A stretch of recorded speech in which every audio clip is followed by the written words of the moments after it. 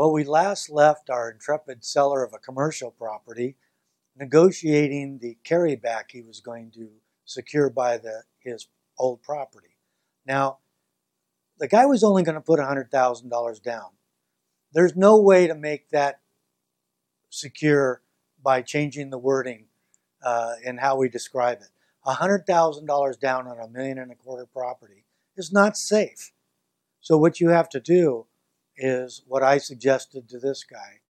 You need to check with your real estate attorney in the state you're considering doing this, but you can have what's known as a land contract. Now, we don't need to talk about that here, except for one factor. The main difference when you do this is that when the sale closes, the buyer is not granted what we call fee title, fee simple. It's not like you buy my car, you give me the money we agreed upon, I give you the pink. You don't get the pink in this transaction. What the note says inside the land contract or contract of sale, they call it different things in different states, is you get equitable title. So your equity is safe. You start out with $100,000 down, that's your equity. But what it does say is, if you do these three things, when you can verify those three things have been accomplished, then the seller will grant you actual title. Well, in this case, I'm recommending that the seller not grant real title until the loan is paid in full, and that will be in 10 years. So that makes up for only getting $100,000 down.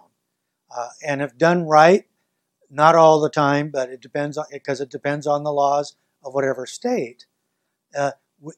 If the loan goes bad, and let's face it, $100,000 on $1.25 million, that the odds of that have increased.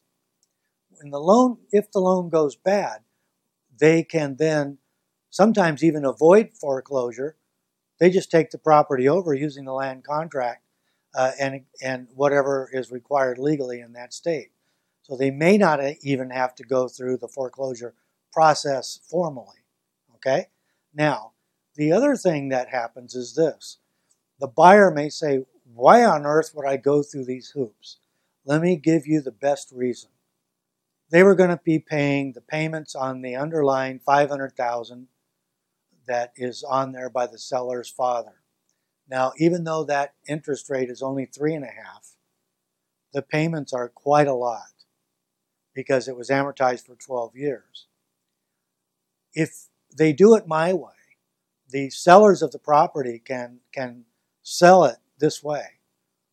If you do it my way, where you're paying 4%, amortized for 10 years on the $1,150,000, it'll be about $650 to $60 a month cheaper than if I just carried a $650,000 second and you assumed the first.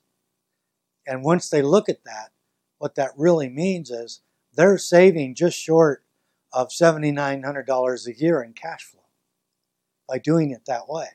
Well, why wouldn't you do it that way? They're already a tenant in the building.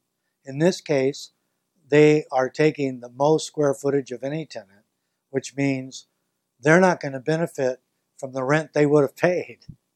So this transaction is actually going to increase their cost of doing business, no matter what it is. So by cutting it by $650 or more per month, we're actually helping them quite a bit, which I think will be very attractive to them. Now, next time, we're going to discuss what if they structured it differently and maybe a little bit more traditional.